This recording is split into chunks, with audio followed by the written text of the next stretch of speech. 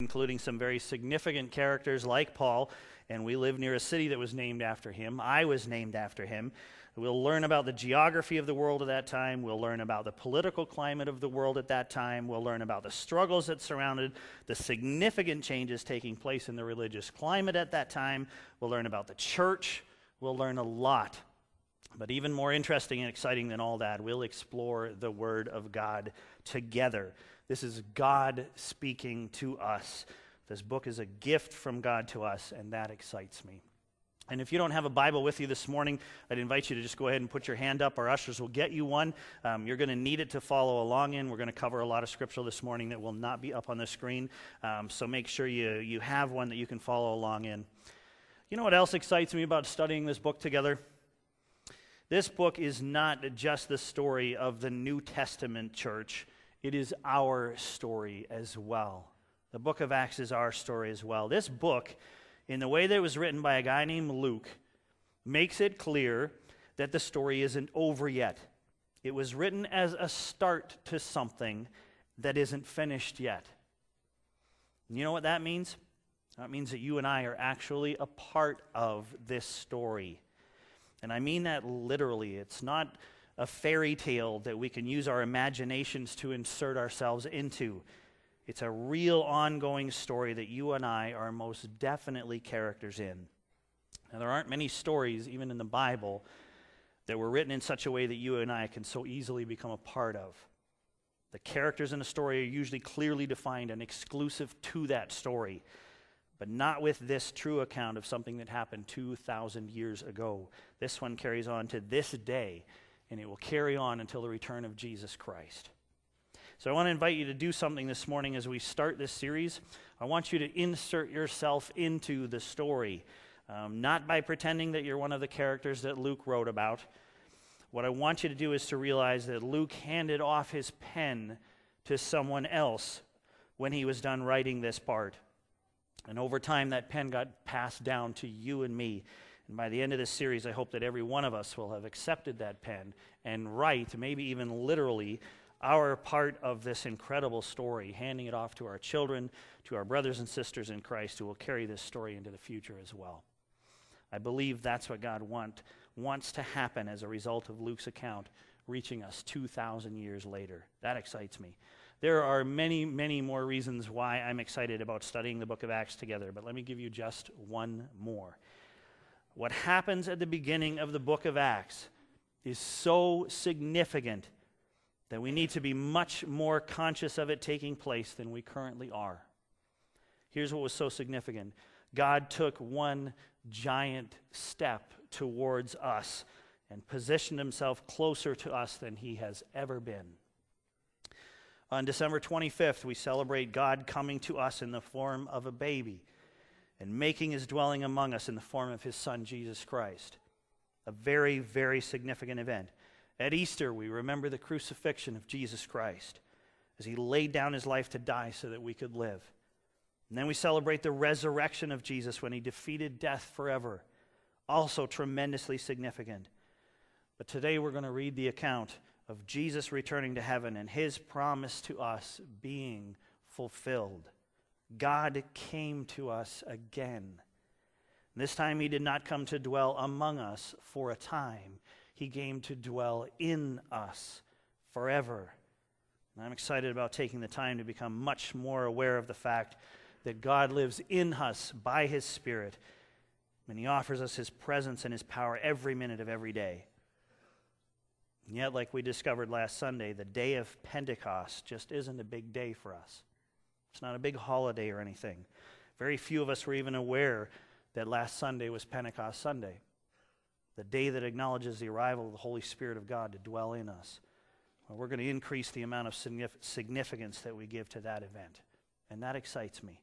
God is with us right here, right now in this room. All of this is so significant and so essential to us that we can't possibly expect to be fully impacted by it if we give it our attention for a mere 0.3% of our time each week. Did you realize that's what we do? Did some math the other day. It was kind of frightening. There are 10,080 minutes in each week.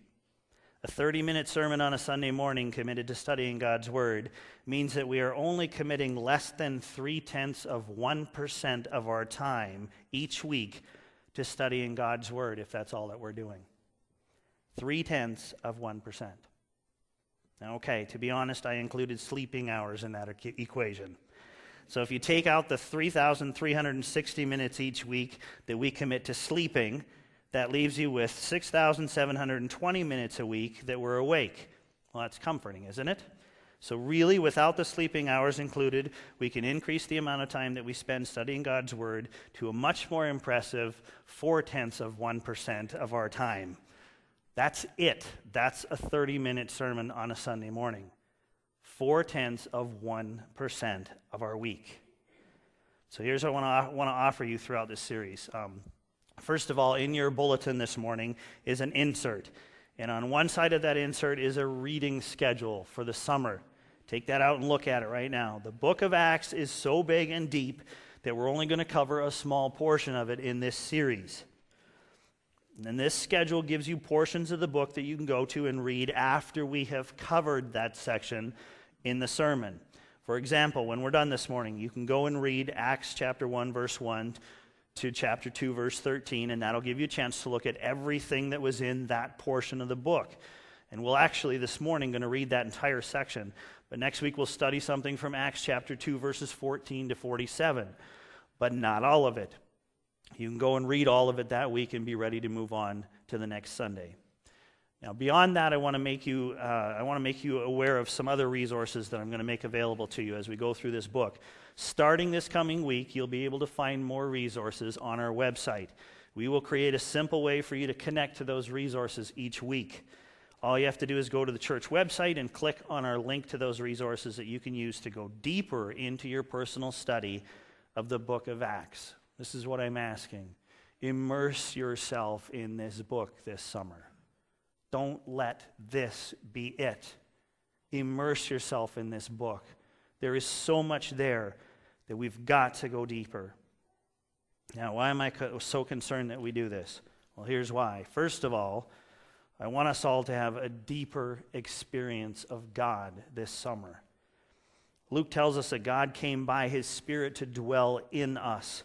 I'm praying that our experience of that presence and power gets much deeper this summer. That should be a daily experience for us. Secondly, I'm praying that we will have a deeper connection with God's Word this summer.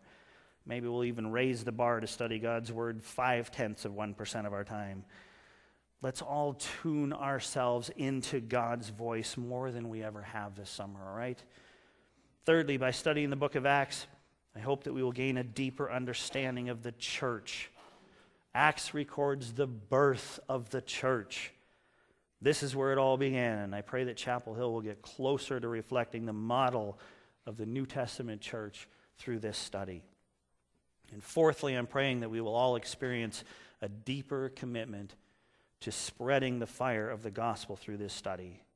This series is called When God Plays with Matches. A fire was started on the day of Pentecost when the Holy Spirit of God arrived to take up residence in those who believed in Jesus Christ. And that fire has never stopped spreading. Nothing at all can put it out. You were given a match on the way in. Take that out right now and look at that match that you were given. Somewhat responsible people, you were given a match. Kids, if you were handed a match, give it to your mom and dad right now. That match is a symbol of what this series is all about. God's Spirit lit a fire. His Spirit is a fire.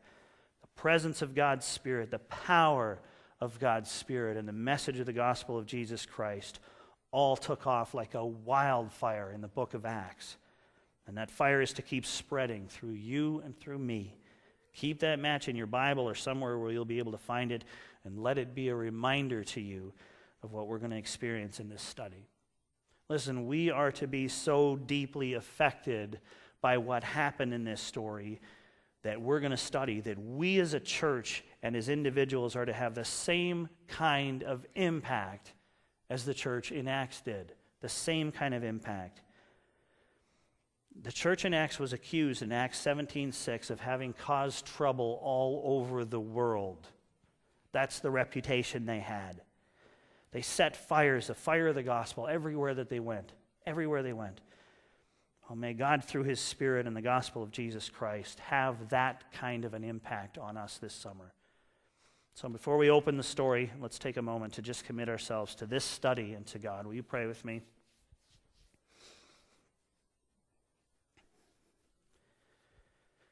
Father, we just sang for you to let your fire rain down on us. God, that's exactly what I'm praying for as we go through the book of Acts, this story that you have written for us, the account of what happened following the death and resurrection of your Son. So God, as we come into this story, I ask that we would take it very seriously from the perspective of this, that we are participants in this story that is not yet over.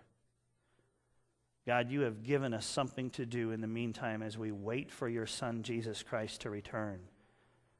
So help us to see very clearly from this study what it is that you've got in mind for us. Give us the courage to take up the calling that you've given us. Give us new eyes to understand what was taking place. And above all, God, help us to encounter you through your Spirit in a new, more powerful way this summer. God, we acknowledge that you are in us. So help us to be awakened to that this summer. Bless us as we go through this. This is your word, and we thank you for it. So we commit ourselves to hearing, understanding, and doing what we see in your word in the book of Acts. We commit this study to you in Jesus' name. Amen. All right. Open up your Bibles to Luke chapter 24. And no, after all that, we're not even going to the book of Acts yet. Luke chapter 24, verse 44. Luke 24, 44. We're going to read through verse 53. Luke 24, verses 44 to 53. Jesus had just risen from the dead and appeared to the disciples, and now he's talking to them about what is yet to come. And so in verse 44, he said to them, "This is what I told you while I was still with you. Everything must be fulfilled that is written about me in the law of Moses, the prophets, and the Psalms." Then he opened their minds so they could understand the Scriptures. He told them, "This is what is written, that Christ will suffer and rise from the dead on the third day, and repentance and forgiveness of sins will be preached in his name to all nations, beginning at Jerusalem. You are witnesses of these things. I am going to send you what my Father has promised, but stay in the city until you have been clothed with power from on high." When he had led them out to the vicinity of Bethany, he lifted up his hands and blessed them. While he was blessing them, he left them and was taken up into heaven. Then they worshipped him and returned to Jerusalem with great joy, and they stayed continually at the temple, praising God. All right, this is Luke writing to his friend Theophilus of all that he had witnessed during the life of Jesus Christ. Luke was led to write his own account of what had taken place, and I am so glad that he did. Luke is an amazing writer, and he brings us his unique perspective on all that he had witnessed. And so the book of Luke kind of ends with the words "to be continued" scrolling across the screen. He wasn't done writing, nor was the story done unfolding. Now turn to Acts chapter 1. Acts chapter 1. This is the continuation of what Luke wrote in his gospel account. The book of Luke tells the story of the life of Jesus. The book of Acts tells the story of the coming and impact of the Holy Spirit on the followers of Jesus. And so here we go. Acts chapter 1, verse 1. We're going to read the first 11 verses.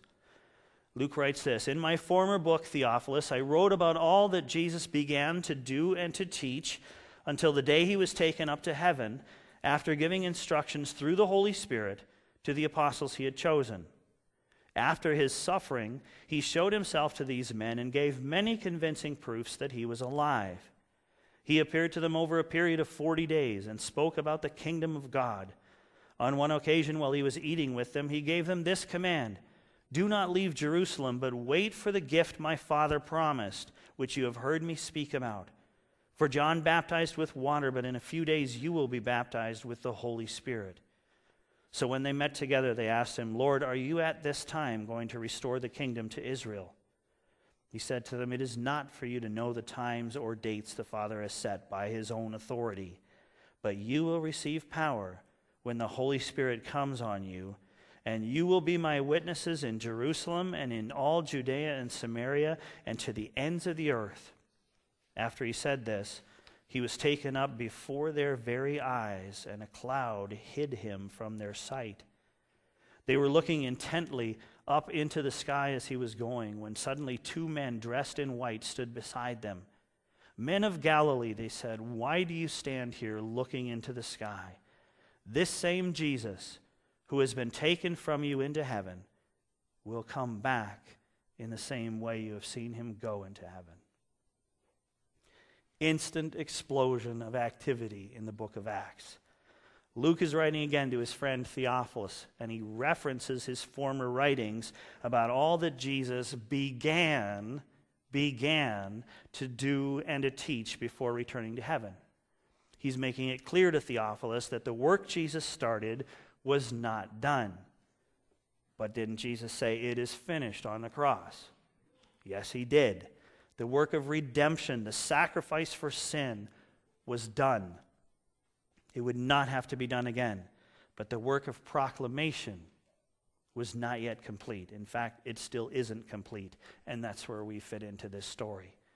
Luke mentions again to Theophilus that Jesus was taken up into heaven. Now he's tying this book back into his former book, the book of Luke. Notice something in verse 2. The Holy Spirit seems to have been in existence before his arrival on the day of Pentecost. Well, he was. In fact, we can see him in the creation story, hovering over the waters. The Holy Spirit has always been in existence because the Holy Spirit is God. He is a member of the Trinity, God the Father, God the Son, and God the Holy Spirit. Always been there, about to get much closer and more personal.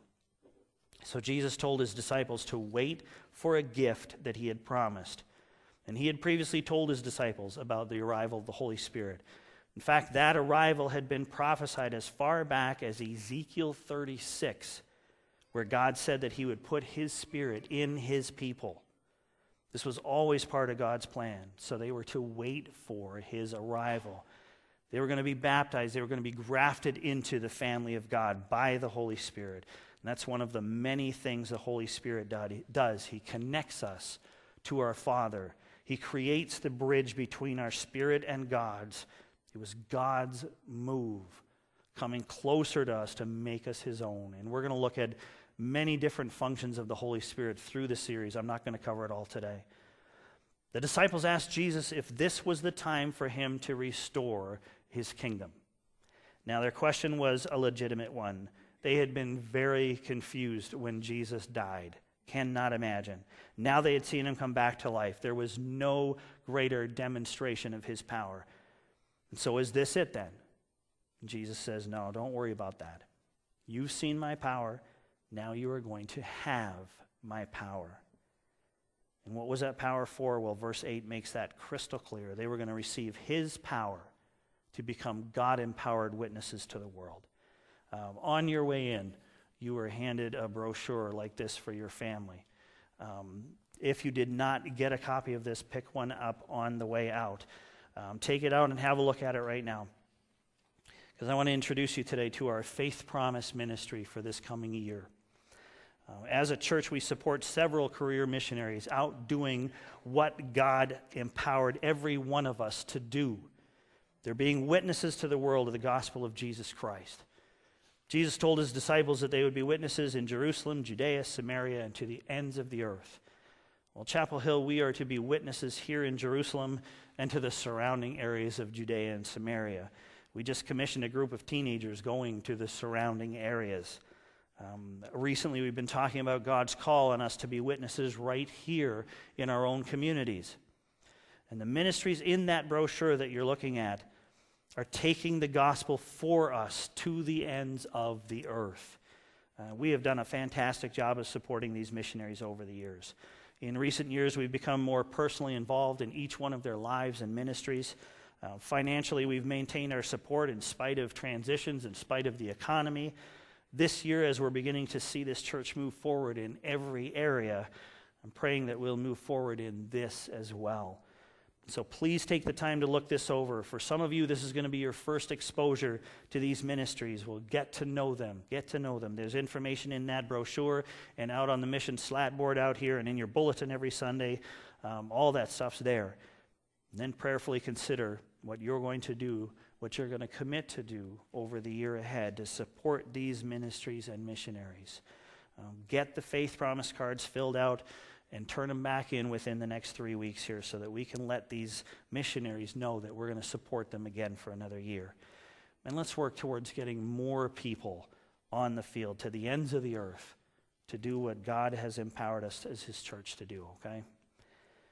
So then Jesus is literally taken up right before his disciples' eyes. He is literally taken up into heaven. They can physically see him go. He's still talking to them as he rises up into the clouds. Can you imagine that scene? No, me neither. I can't. Just there he goes, just straight up. They're stunned.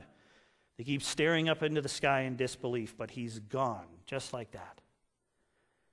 Now, they had to have been just completely blown away by this. And then, as if they needed something else bizarre to happen, 2 angels joined them. And they said what was probably the most appropriate thing that anyone could have said in that situation.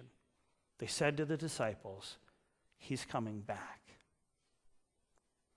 And he is. Just like he left, he's coming back. We have no idea when. It could be today. That would be awesome. But he's coming back to get us. And meanwhile, we have a job to do. Well, the disciples had a job to do as well. Let's pick up the story at verse 12 again. Acts chapter 1, verse 12. This time we're going to read through verse 26. Then they returned to Jerusalem from the hill called the Mount of Olives, a Sabbath's day walk from the city. When they arrived, they went upstairs to the room where they were staying.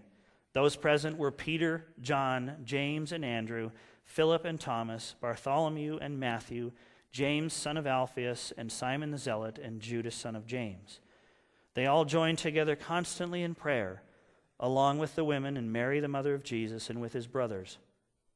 In those days, Peter stood up among the believers, a group numbering about 120, and said, "Brothers, the scripture had to be fulfilled, which the Holy Spirit spoke long ago through the mouth of David concerning Judas, who served as a guide for those who arrested Jesus. He was one of our number and shared in this ministry. With the reward he got for his wickedness, Judas bought a field. There he fell headlong. His body burst open and all his intestines spilled out. Everyone in Jerusalem heard about this, so they called that field in their language Akeldama, that is, field of blood. For, said Peter, it is written in the book of Psalms, may his place be deserted, let there be no one to dwell in it, and may another take his place of leadership. Therefore it is necessary to choose one of the men who have been with us the whole time the Lord went in and out among us, beginning from John's baptism to the time when Jesus was taken up from us. For one of these must become a witness with us of his resurrection." So they proposed 2 men, Joseph called Barsabbas, also known as Justus, and Matthias. Then they prayed, "Lord, you know everyone's heart. Show us which of these 2 you have chosen to take over this apostolic ministry, which Judas left to go where he belongs." Then they cast lots, and the lot fell to Matthias. So he was added to the 11 apostles. All right, they were about 3/4 of a mile outside of Jerusalem at this point. That's the length of a Sabbath day walk. And that distance was set according to how long the furthest most tents were located from the temple during the time the Israelites were wandering in the wilderness. The furthest distance anyone had to walk was identified as a Sabbath's day walk, and that's how far away the disciples were from Jerusalem. So they came back to where they had been staying, a large upper room in somebody's home. The 11 remaining disciples were there. Judas was, of course, dead at this point, and he needed to be replaced. Jesus had appointed 12 disciples according to the 12 tribes of Israel, over which they would rule one day, so there had to be 12. All the believers, about 120 at that point, gathered together during that time, that waiting time. They gathered and prayed. Now that must have been quite a gathering. 120 who believed all that had taken place with Jesus dying, rising from the grave, and showing himself to them. These 120 all got it, every one of them. So Peter, already identified as their leader in spite of his behavior around the crucifixion of Christ, gets up to address them and get to the business of appointing one more disciple. And here Luke takes a break in his writing to catch Theophilus up on what has happened. He tells him Judas' story. Now there's a little clarification that needs to take place around this account of the story, mostly to do with the way it's written here. Luke writes that Judas bought a field. Now that's just the way he's saying it. That's just the way it translates. Judas gave back the money that he was given for handing over Jesus. The Jews actually bought the field with that money, and they called it the field of blood because it was purchased with blood money. Now, they hypocritically refused to keep the money themselves because it was blood money, in spite of the fact that they themselves were the ones that paid Judas. We also read elsewhere that Judas hung himself. Luke describes him falling. Judas had hung himself on a tree on the edge of a cliff. And so either the branch broke or the rope broke or came undone, and Judas plunged to his death. Gruesome ending to a wasted life. But as prophesied in Psalms, Judas is replaced, and his replacement is a man named Matthias. Matthias had met two essential criteria. He had accompanied Jesus during his ministry, and he had witnessed the resurrection of Christ as well. So by drawing lots, he was chosen between two candidates, and this is the last time that you'll see decisions being made by drawing lots. From now on, the Holy Spirit would be there to guide the decisions of God's people. And so they waited. Chapter 2, verse 1. When the day of Pentecost came, they were all together in one place. And suddenly a sound like the blowing of a violent wind came from heaven and filled the whole house where they were sitting. They saw what seemed to be tongues of fire that separated and came to rest on each of them. All of them were filled with the Holy Spirit and began to speak in other tongues, other languages, as the Spirit enabled them. Now there were staying in Jerusalem God-fearing Jews from every nation under heaven. When they heard this sound, a crowd came together in bewilderment, because each one heard them speaking in his own language. Utterly amazed, they asked, "Are not all these men who are speaking Galileans? Then how is it that each of us hears them in his own native language?" Parthians, Medes, Elamites, residents of Mesopotamia, Judea and Cappadocia, Pontus and Asia, Phrygia and Pamphylia, Egypt, and the parts of Libya near Cyrene, visitors from Rome, both Jews and converts to Judaism, Cretans and Arabs. We heard them declaring the wonders of God in our own tongues. Amazed and perplexed, they asked one another, "What does this mean?" Some, however, made fun of them and said they have had too much wine. Well, a new phase in God's redemptive plan has just begun right here. The prophets promised the Son promised the Spirit, and now here he was. The day of Pentecost had arrived. Now, the word Pentecost means 50th. This was the New Testament name for the Festival of Weeks. It was 50 days after Passover. And on that day, traditionally, a first fruits offering would be made. The Israelites would give the first fruits of their harvest as a sacrifice, an offering to God for his faithfulness. The significance of that timing was great. The gift of the Holy Spirit was the first fruits of the harvest of believers that we're going to carry on right through today. The gift of the Holy Spirit was the first fruit of God's inheritance for us, his believers, his children. This was the day that the Holy Spirit was to arrive. God was following a pattern that he had set long ago, according to this plan he had set before time. Well, there was a sound like a wind. In Hebrew and Greek, the word for wind is the same as the word for spirit. And this kind of demonstration fits so well. The group gathered, heard the noise, and then they saw what looked like tongues of fire. And God declared them to be his family. They were baptized with the Holy Spirit, which, by the way, has happened to every single one of us, followers of Jesus Christ. Every one of us. We were also baptized with the Spirit upon the forgiveness of our sins and adoption into God's family. We have been given this one Spirit, and that's what brings us unity. So a crowd had come to see what this noise could have been, and then they arrived to hear something unbelievable. The disciples were speaking languages that they didn't know. Languages recognizable by those who came to investigate. Jews from all over the Jewish world were there in Jerusalem for the feast, all part of God's plan. And God demonstrated for them that the gospel of his Son, Jesus Christ, was going to be available now to people from all tongues and all nations. This was the point of transition between God's old covenant with the nation of Israel and the new covenant that he was making with his global family. In spite of how incredible this all was, there were still those who refused to believe and decided in their ignorance that the disciples must be drunk. Well, the crowd asked what all this meant, and Peter would explain it to them, and we'll look at that next Sunday. Nothing would be able to stop what God started that day. Nothing. He struck a match and set a fire that has spread throughout history, and here's where I want us to insert ourselves into the story as we wrap things up. I want you to think back to what you've seen throughout the story of Jesus' ministry. Think about the disciples. Think about the 12. It doesn't take us long to recall the flaws of these 12 men. Jesus referred to them as men of little faith. They were cowards. Where were they when their closest friend was being led to the crucifixion? Other than John, they ran. Jesus scolded them for doubting. They didn't understand what seemed to be the most obvious of truths. Peter, when pressed by a young servant girl, couldn't even stand up to her about his connection to Jesus. They scoffed at the original resurrection reports.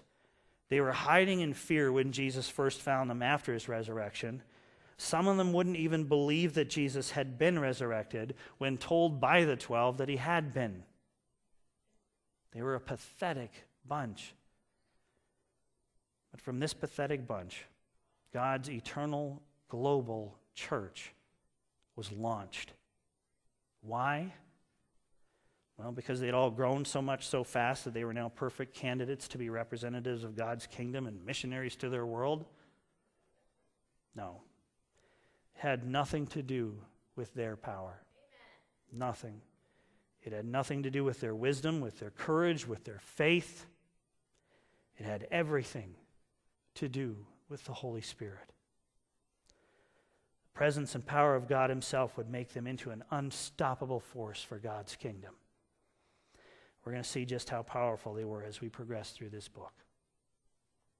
So listen, you and I have that same power that made the disciples the force that they were. You get that? We have it. It's not a story. You and I have the Spirit of God living inside of us. You and I carry the fire that was passed on to us. And we are fully equipped to be the ones who pass that fire on to the next generation. No excuses. That same Spirit that the disciples received, the Spirit that made their story, that made them so amazing, that Spirit belongs to you and me. God's presence and power dwell within every one of us, and it's time to experience that Spirit in a new way.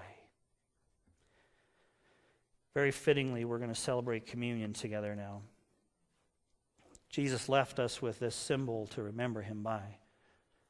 The bread to represent his body given up as a sacrifice for us, and the cup to symbolize the shedding of his blood for the forgiveness of our sins. Two powerful symbols to remember him by.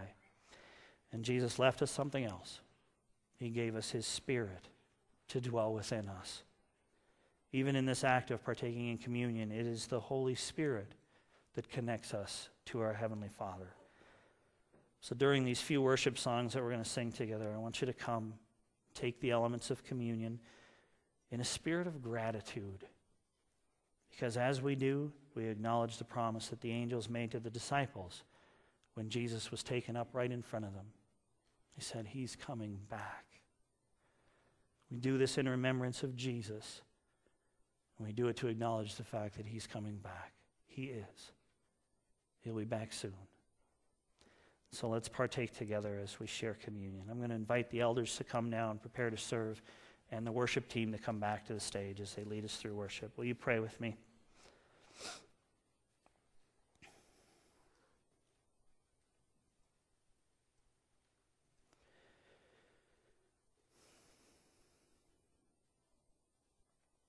Father, I pray that every single one of us would have a new awakening, a new recognition of the fact that your Spirit dwells in us, that your presence and your power are ours. God, nothing would have succeeded in this launch of your church without the power of the Holy Spirit. Father, we can see that these disciples, well, they got to spend 3 years with your Son. We're still pretty clueless. We're still pretty weak, timid, afraid. They didn't have all the answers. They didn't have all the understanding, all the knowledge. Well, neither do we. But I pray, Father, that you would make us aware of the fact that your Spirit, that same Spirit that came on those disciples that day, is the Spirit that has come on every one of us.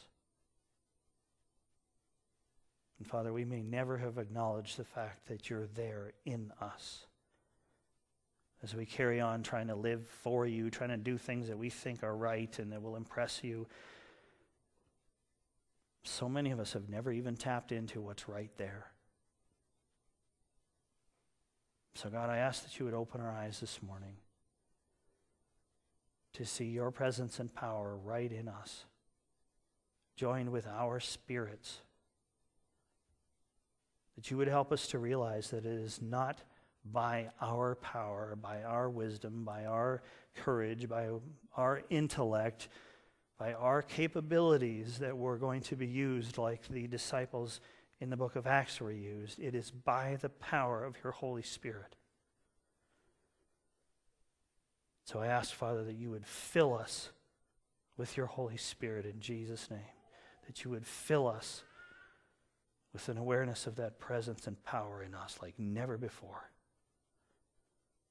That as we walk through this amazing book, that we would understand that the same power, the same Spirit that caused all this to happen is ours. I ask that you would break down whatever it is that's keeping us from experiencing that every day. That you would get us out of the way and allow your Spirit to work through us. Lord, we give ourselves to you. We desire to see this happen.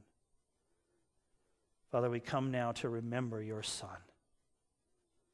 To remember the fact that his body was battered and bruised and crucified, destroyed for our sake.